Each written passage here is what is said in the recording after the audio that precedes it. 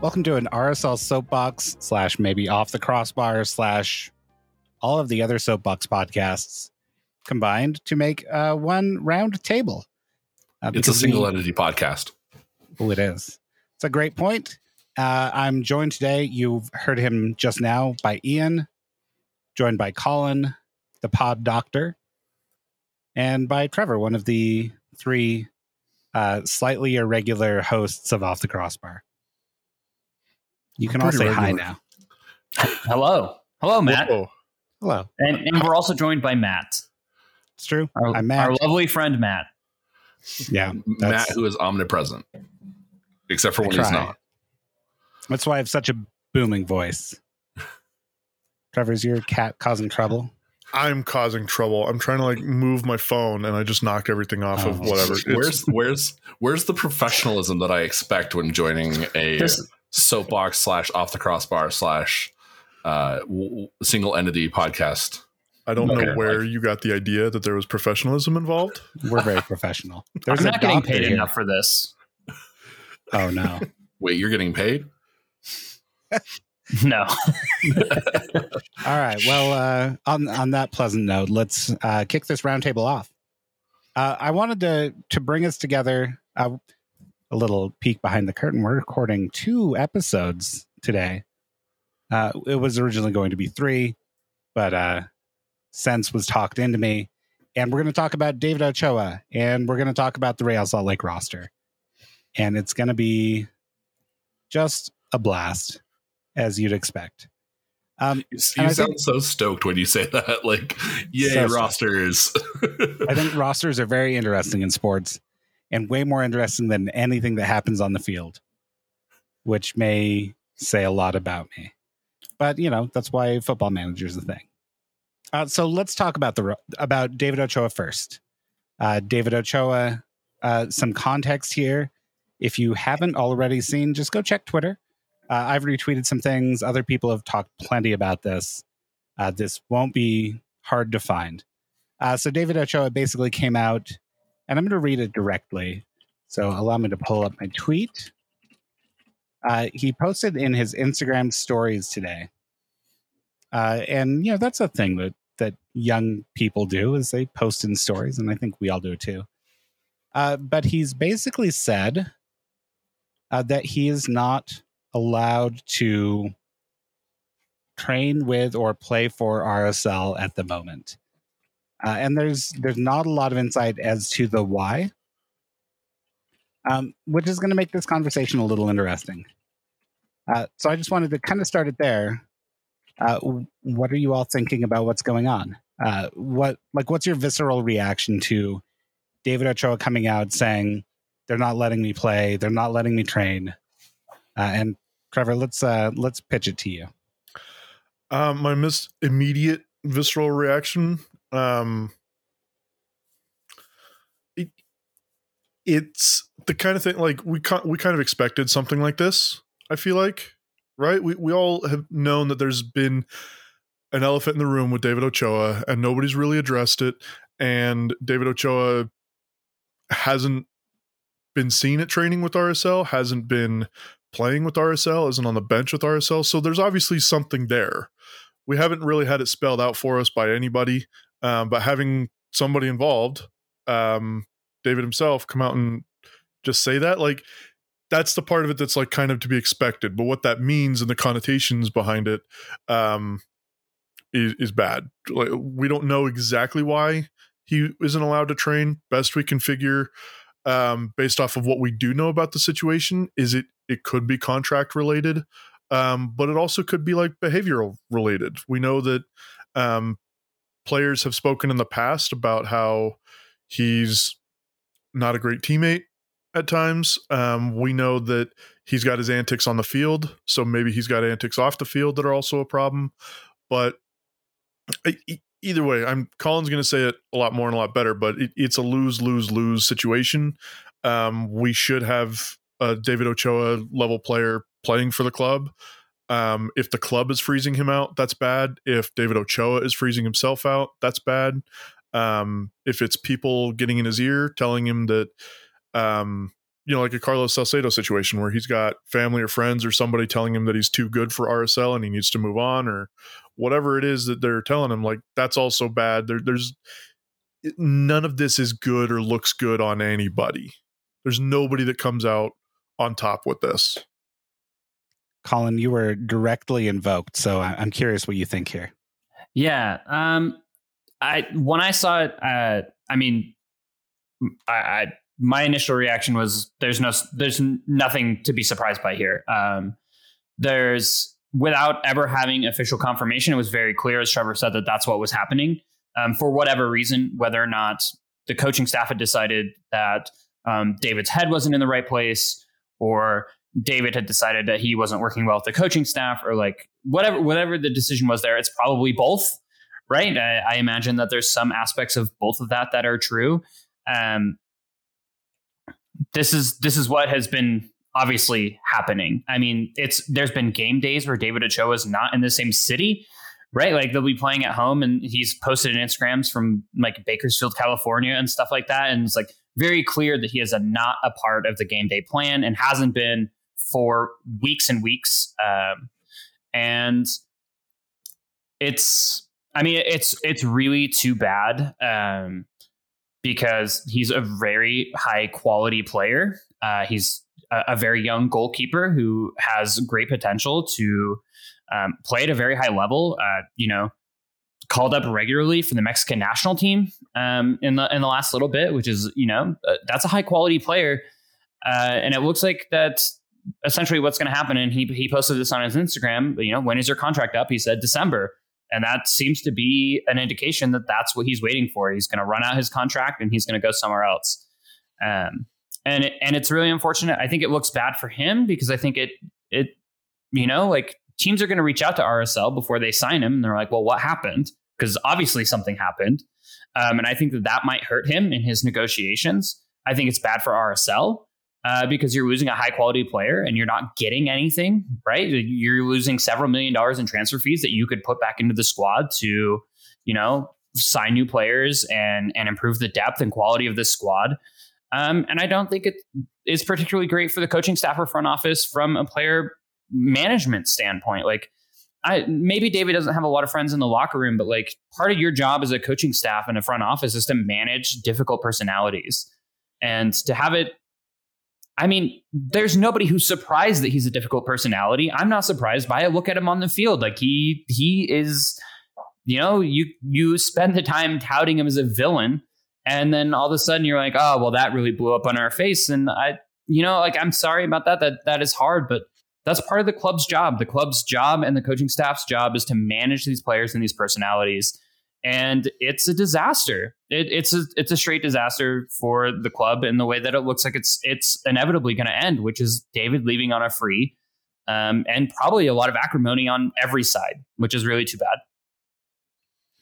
So I'm curious. So we don't think there's any coming back from this, but if we rewind the clock a little bit, like what does it take for Real Salt Lake to be a selling club? And Ian, I'm curious if you have any thoughts on that. So, I mean, I think that's kind of, and I'm stealing this from someone on Twitter, and I tried to panic and find this, but I couldn't find it. I think it really shows if you're an academy kid right now, you're looking at the situation and saying, I'm in the wrong place, right? Like, this is not a good look for, assuming that the team still has any idea that they want to be a selling club, assuming that that's still the goal in any stretch of the imagination, you right now have a whole group of academy kids, including Axel Kai, just looking at this and going, I might not want to be at this club. Like if this is what happens. Now, to Colin's point, I think a lot of this is created by David, and that might be part of it. And maybe hopefully they're learning from that. But I just think that kind of overall, it definitely hurts those prospects because the club is reaching a point where the players that are coming out of the Zion's Bank Academy are going to start hitting the Monarchs in the first team, and they're starting to hit the Monarchs in the first team. Until recently, they're all coming from Casa Grande, And we're starting to see the first wave of kids that are coming from locally from Utah into the first team and into the Monarchs. And I think it just looks bad for everyone. Maybe in the global market, they don't care that RSL handled the Ochoa situation poorly. But I definitely think from the academy side, those kids are going to be looking at that, and their agents and their people that are involved are looking and going, what happened here and why did this happen? Yeah, it's a great reminder that these are 14-year-old kids that we're signing now, right? Is in the case of Axel Kine, they're not all that young, but while there may be a lot of truth to a lot of this being on David Ochoa's side, that's going to be hard for them to see, I think.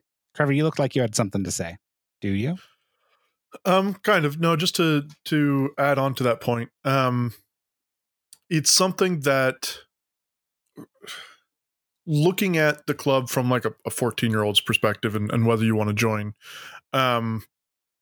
it certainly doesn't look good. And I get that, but I think it's very easy for the club to spin it. And I mean, they're going to spin it to the public, and they're going to spin it to agents, and they're going to spin it to, any team that comes looking for Ochoa.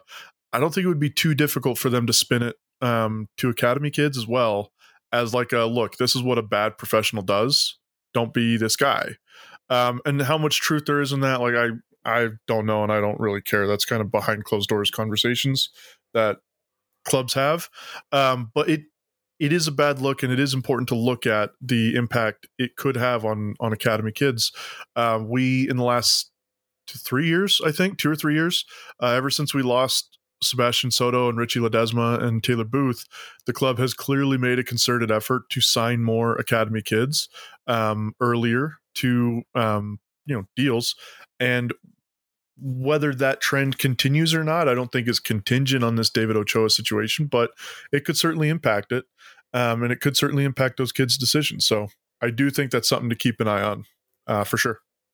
Well, and I do think I do want to jump on one point that you made there. And I just, this is more me kvetching than anything, but you mentioned that the club is going to spin this. They're going to spin this to the fan base, and they're going to spin this to the academy kids. At this point, we're 6 months into the season, and they've had all that time to spin it, and they haven't spun anything. We've gotten Ochoa's injured, Ochoa's out for personal reasons, Ochoa's out because of a coach's decision. And so it'll be interesting to see what them spinning it looks like. Well, I think this is a good transition point, and I'm going to write it in the footnotes here to talk about Real Salt Lake's roster. We've talked about David Ochoa, and certainly we have 5 goalkeepers on the roster. And we've had a couple players leave in the last 2 days. One is, of course, Everton Luiz, who had a long, relatively speaking, to say David Ochoa.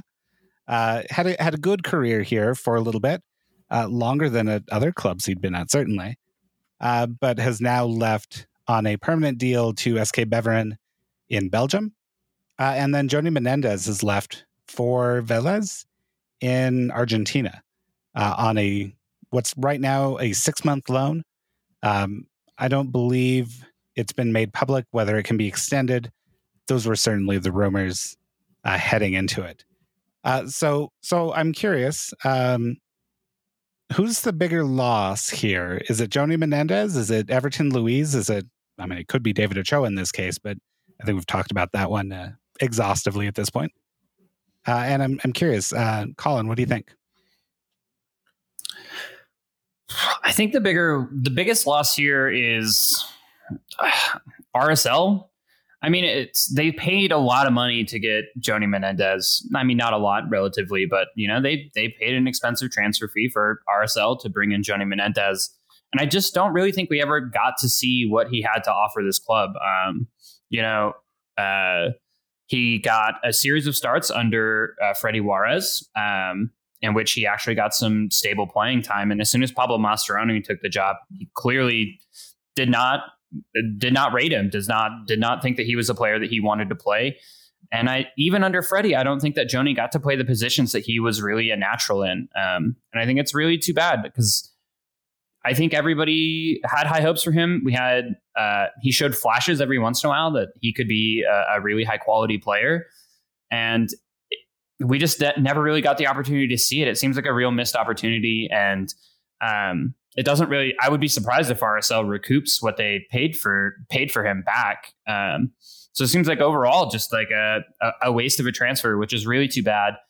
Because I think everyone wanted him to be successful. We all wanted him to come in and tear it up, and we never saw it. And maybe the coaching staff never saw it in practice, but I can't help but feel like we didn't really get the opportunity to see what he really could do out there on the field because he just never got the extended time that he needed.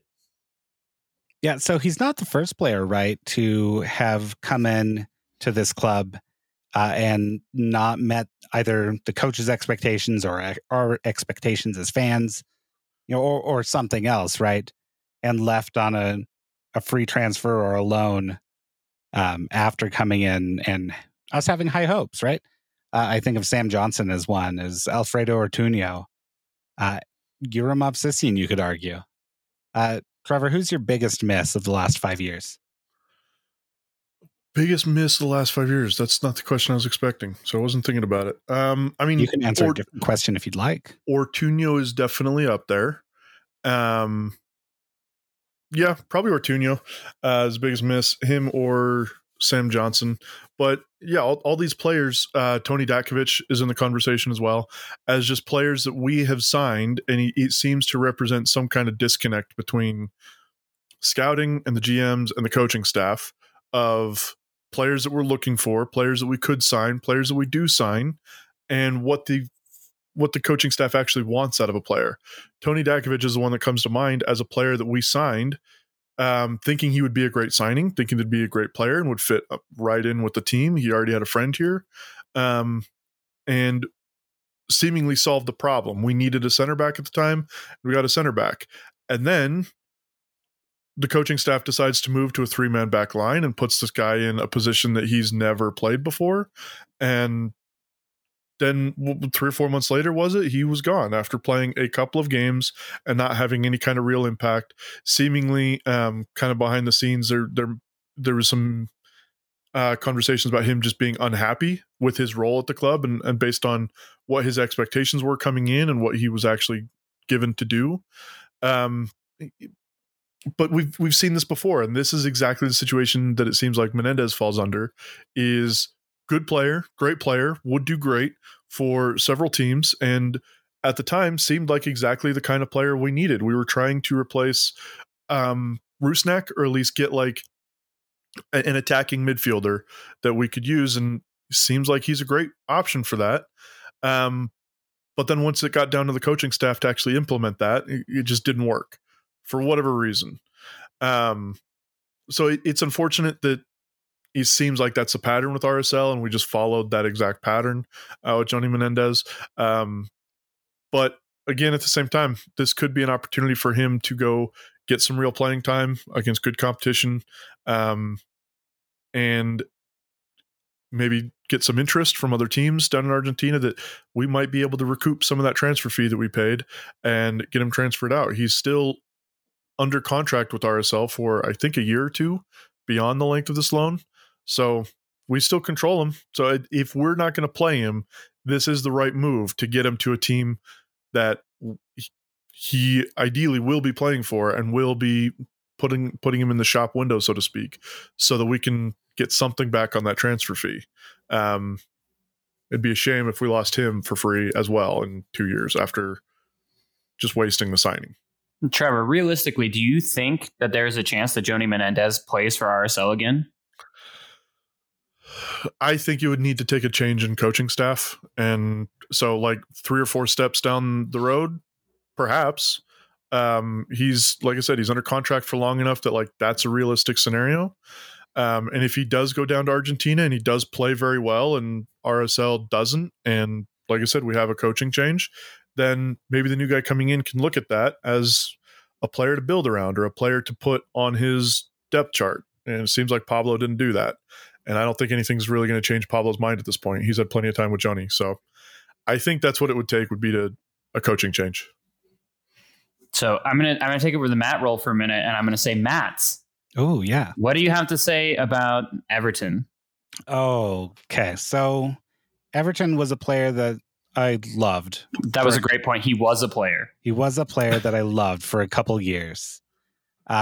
He had not just like he gets a lot of credit for being the hard man, and I know Ian loves him for that, and we've talked about that. Not on this podcast, but in person in Slack. But it's more than that for me. It's that like at his best, he was like a really exploratory midfielder who would make like exciting runs, who would get involved in counterattacks, who had pace to do that, and also found the right opportunities to do that. It wasn't a case of Marcelo Silva going on a marauding run, unwisely failing to get back, losing the ball. It was Everton Luiz rushing forward, either pressing or like making a run or dribbling. And we haven't had players that do that for a long time. And it was really refreshing to see. It was weird that it came from a biting defensive midfielder. But that was fun and I loved it. But at the same time, like his downfall was that his game was a very physical one. Like it was about his burst of pace. And yes, he had the mental acuity to back it up, but it was all kind of rooted in that physical thing. And when he started to slide a little bit, I don't think there was ever any recovery from that. That's probably the biggest bummer for me is that we probably could have got something for him a couple years ago, kind of at his peak. But maybe we didn't have to. Maybe letting him kind of see out his time here was the right thing. I do think there's something weird about the Blitzer umbrella, but maybe that's a topic for another day.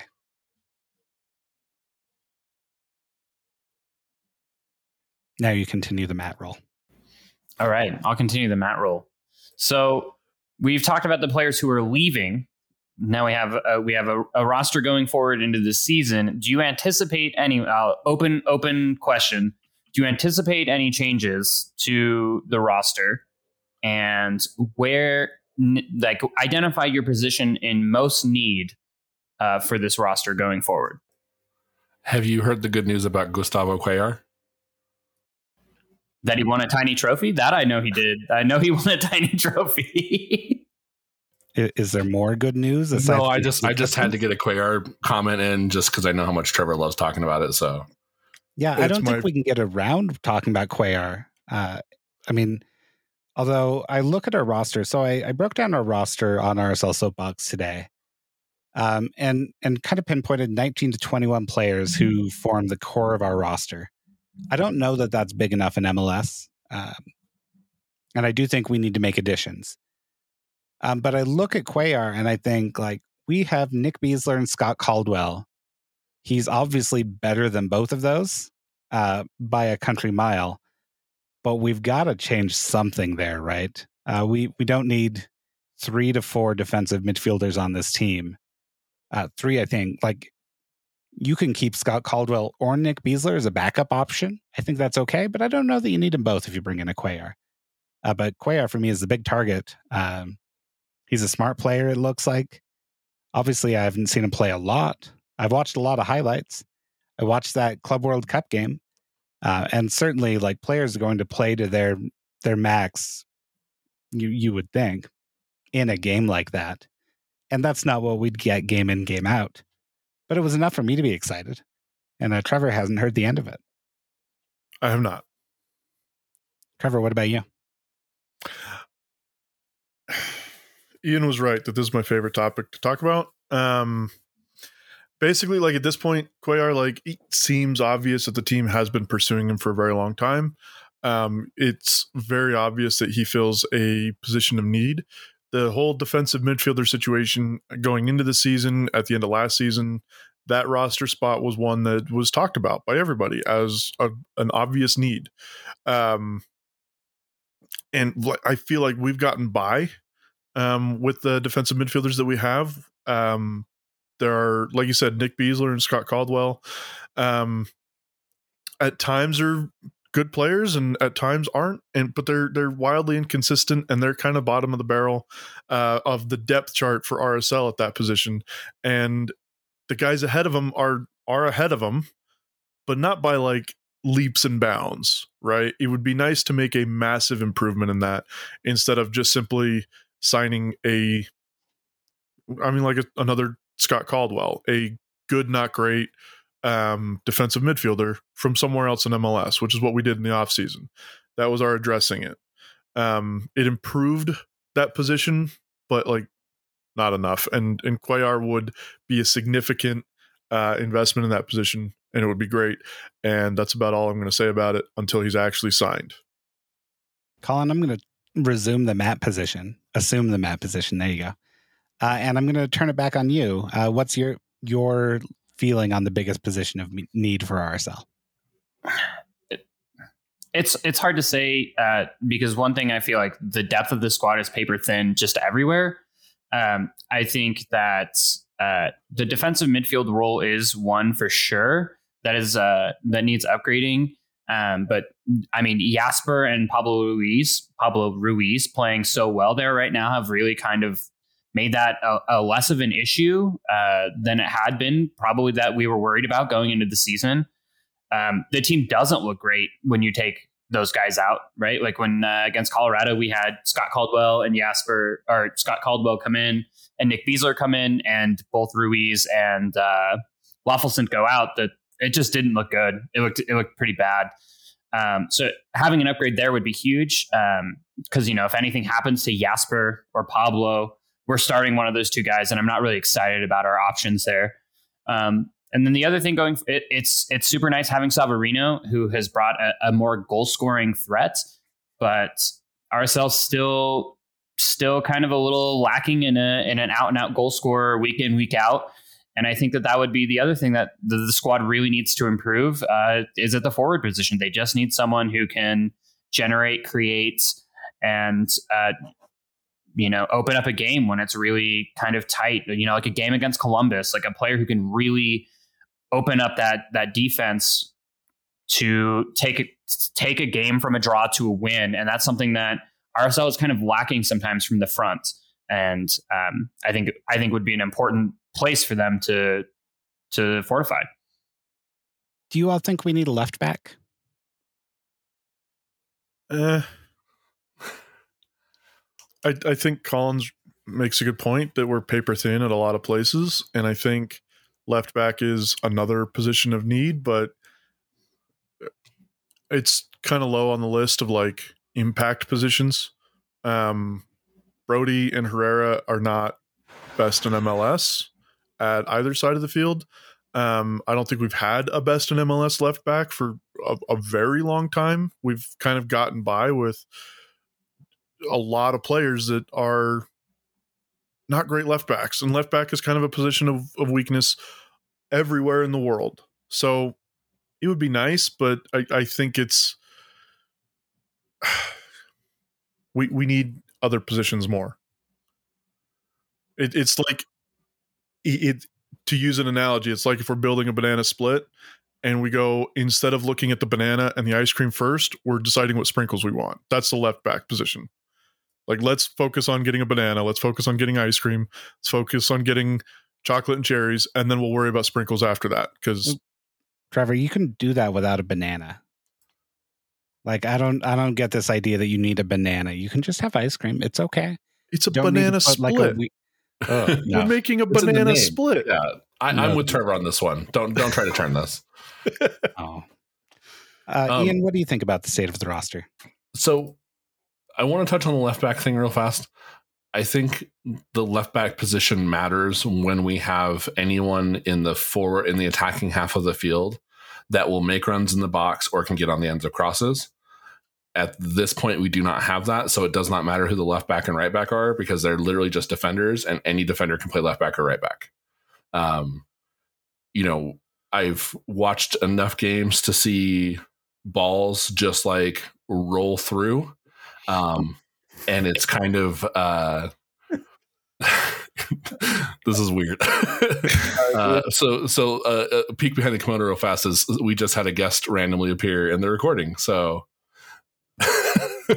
Introduce yourself, random guest. I gotta find my headphones. Hold on. Is there an echo? No. A little bit. No, you're good. Wait, Ian said a little bit. Yeah, I just wanted to stress you out. What's up? Well, Continue, Ian. Sorry. So, anyways, that said, I think that the answer is there needs to be someone that can make a run in the box, close space, and get on the end of crosses, and we don't have that. We have a 6'3" number 9 that doesn't want to make runs in the box and doesn't want to get on the end of crosses. We've got a former U.S. men's national team number 9 that doesn't want to make runs into the box. And is injured. Yeah. And so it's kind of like until Dominic comes back and just wants to put his head on the ball from the midfield, anyone can play left back or right back for this team. And we've seen that with Herrera, right? Herrera was arguably one of the best right backs in the league last year, led in assists or for a right back. I don't remember what the asterisk was on that, but he did super well when he had someone to get on the end of those crosses. No one on the end of those crosses, though, it doesn't matter what the left back or right backs are doing. It just doesn't, there's nothing for them to do. Kyle, what's your position of need for this team? I'm sorry. I didn't think you guys would still be on. I just wanted to click the link and see what would happen. But I mean, it's pretty clear that we need a striker. I was just thinking, I mean, as you were talking, the asterisk on Aaron Herrera's assist is that they were literally like all to Damir Kreilach, who isn't here. And I was thinking about like when you total up how many assists Aaron Herrera had last year, how many goals we had between Damir Kreilach and Albert Rusnak. Like it's honestly kind of incredible that this team is scoring any goals like at all. So yeah, I think it's obviously a goal scorer who isn't named Sergio Cordova. I had so many thoughts I have saved for the regular Off the Crossbar, but I don't know. How long have you guys been recording for? 32 minutes, 48 seconds. Okay. What is this? So this doesn't count as Off the Crossbar, right? No, this is we're just doing a roundtable. Okay, cool. Yeah, so I'll save some stuff because I mean, I think we know how tomorrow's going to go. Or today. I don't know when this is coming out. This will come out. We need someone who can score, man. And I was thinking again about how like why we can't be one of those teams that just signs like just one of these like floating MLS strikers that's good for like 6 to 12 goals a season. Like why we always have to have this like makeshift striker made out of duct tape that's like a winger, but like, oh, we've been told through like the Venezuelan FA that he can play striker, or we've got like Damir Kreilach who's tall, like he can play striker. Like there's always this thing like why can't we just get one of these guys that's like Kai Kamara? Like why can't he just come in here? We sign him for half the money that Sergio Cordova makes, and he scores 8 goals a season, maybe. Like all these guys, like Abobasi is another good example of one of these players. There's just these guys that float around MLS teams that are good for goals, and we don't ever get those guys. So I don't know. Like how many goals was Devin Sandoval scoring per year? And he couldn't even cut in MLS, but he was scoring more than Sergio Cordova is currently. He was somewhere between 6 and 10, but it looks like Matt's pulling it up. I mean, who'd have thought? Isn't that just weird? And like I know Cray said on Twitter or whatever, like you could argue every team's looking for a number 9, and it's like there's like looking for a world-class number 9, and there's just like looking for a guy that can score 10 goals in a season, and that shouldn't be too much to ask for. So, Devin Sandoval did score between 6 and 10 goals. I'm saying, man, and he didn't, and he's not even in MLS anymore. He like after RSL like wasn't in MLS, and I have a hard time thinking that if we had Devin Sandoval would be better up front right now than Sergio Cordova. I'm sorry. Devin Sandoval was playing with arguably some worse players at times, but and he was still making it work. So like the league has continued to grow, and we still somehow don't have a striker that can score a goal. So I don't know. I was reading on Reddit too. People were having a discussion about Sergio Cordova, and you see the same things come up again. Like, oh, you can tell he's got the skill for this. You can tell like all these things. I'm like, how can we tell this at this point? And Matt, you brought up some good points when you were on. When you guys were on that other podcast, when you guys were on Sundays with Ethan, you were talking about how like there are these moments where he gets into good positions, and like I think that if he does have a skill, it's that he does get himself into good positions, and then it's like that's where it ends. And like I saw someone else on there to say like, oh, he's so much clearly better than Yuramov Sisian, and I was like, I mean, is he? Like, as far as like goal scoring record goes, he's not. And when you think about the 3 goals he's scored for this team, like 2 of them were like anyone would have scored that. So I don't know, man. It's so clear that we need a goal scorer, and I don't know. Also, I'll shut up now. It's funny that I even joined and I'm talking right now. I don't know. Glad to have you. I'm so glad I miss you guys so much. Wow, what was I just gonna say?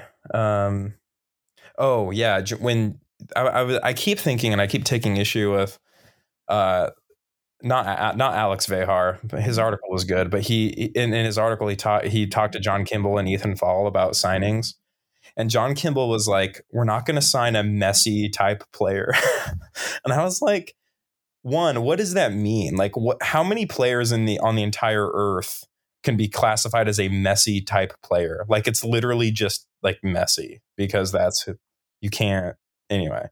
And I'm like, no one's asking for a Messi type player to come to RSL, sincerely.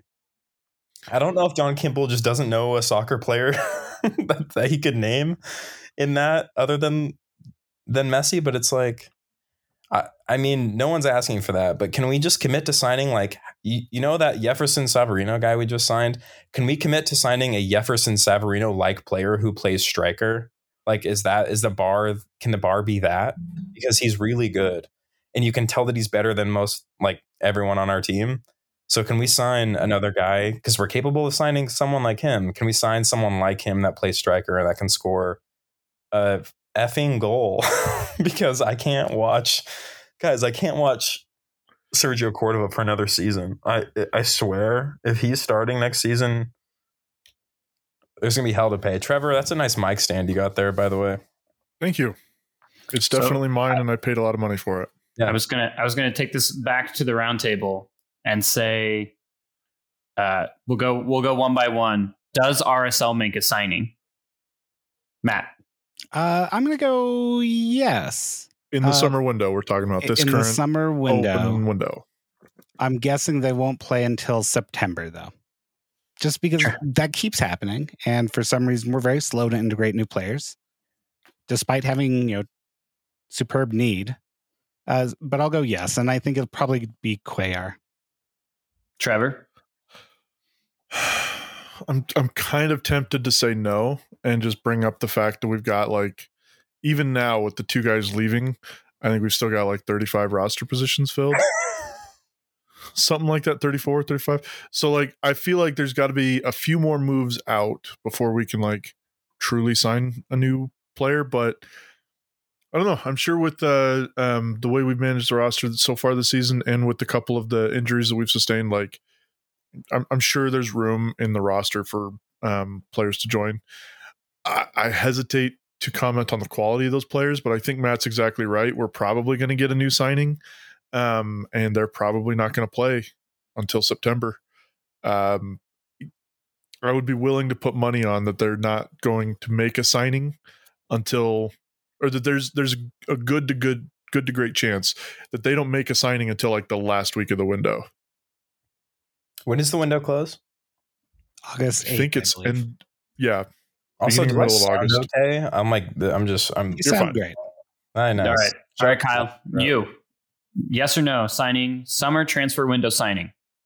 Yeah, I think we will. It might end up being another Kablan like type player where we get someone from a different blitzer team because they're just shuffling pieces around, and we get a guy who ostensibly plays for Real Salt Lake but is only playing for the Monarchs for some reason, even though we don't have Andrew Brody's our left back for some reason. So I think we will sign someone. I mean, we did commit on this podcast without Matthew that Gustavo Cuellar was a guaranteed RSL top 3 of all time player. So I think he starts his legacy this at the end of this summer.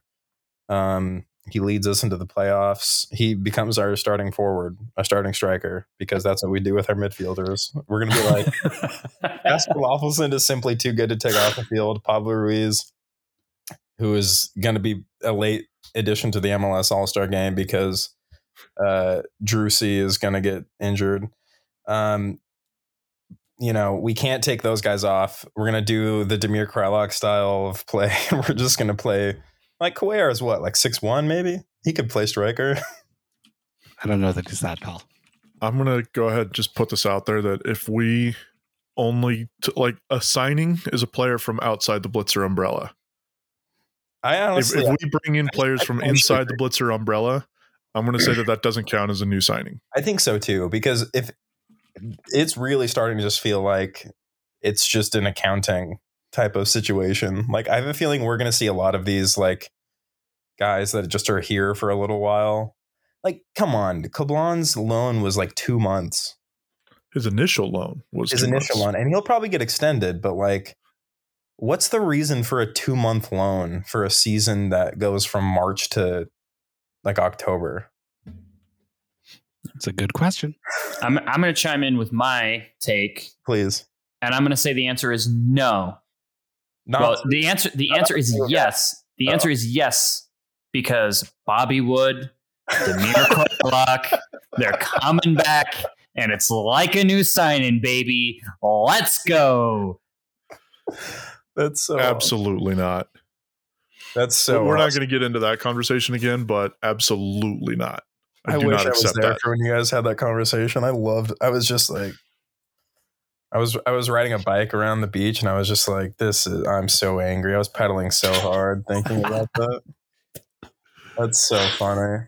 But I think we've got our transfer business all done and dusted. When those injured guys come back, and there'll be just like new signings. We should start a rumor that Elliot Fall is like purposely injuring our players in order to. Elliot Fall is going out with a baseball bat and hitting guys in the parking lot. No, he's just handing down like edicts from above. Like, you cannot play this player until September, please. I need this win. Yeah. I outrank you. You can't play Bobby Wood. Come up with whatever you want.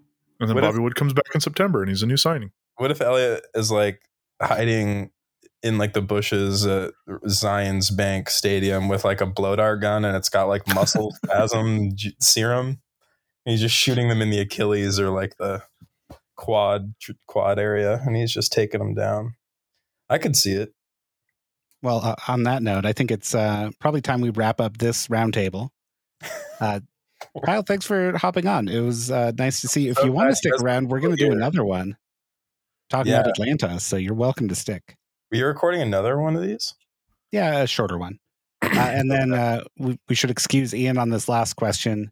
It sounds like his dog won't stop puking, so that's nice. Not fun. Hope your dog feels better, Ian. And thanks for listening. As always, this has been RSL Soapbox, and it's honestly off the crossbar plus Ian now. So that's a great thing. We'd love to see it. Bye, everyone.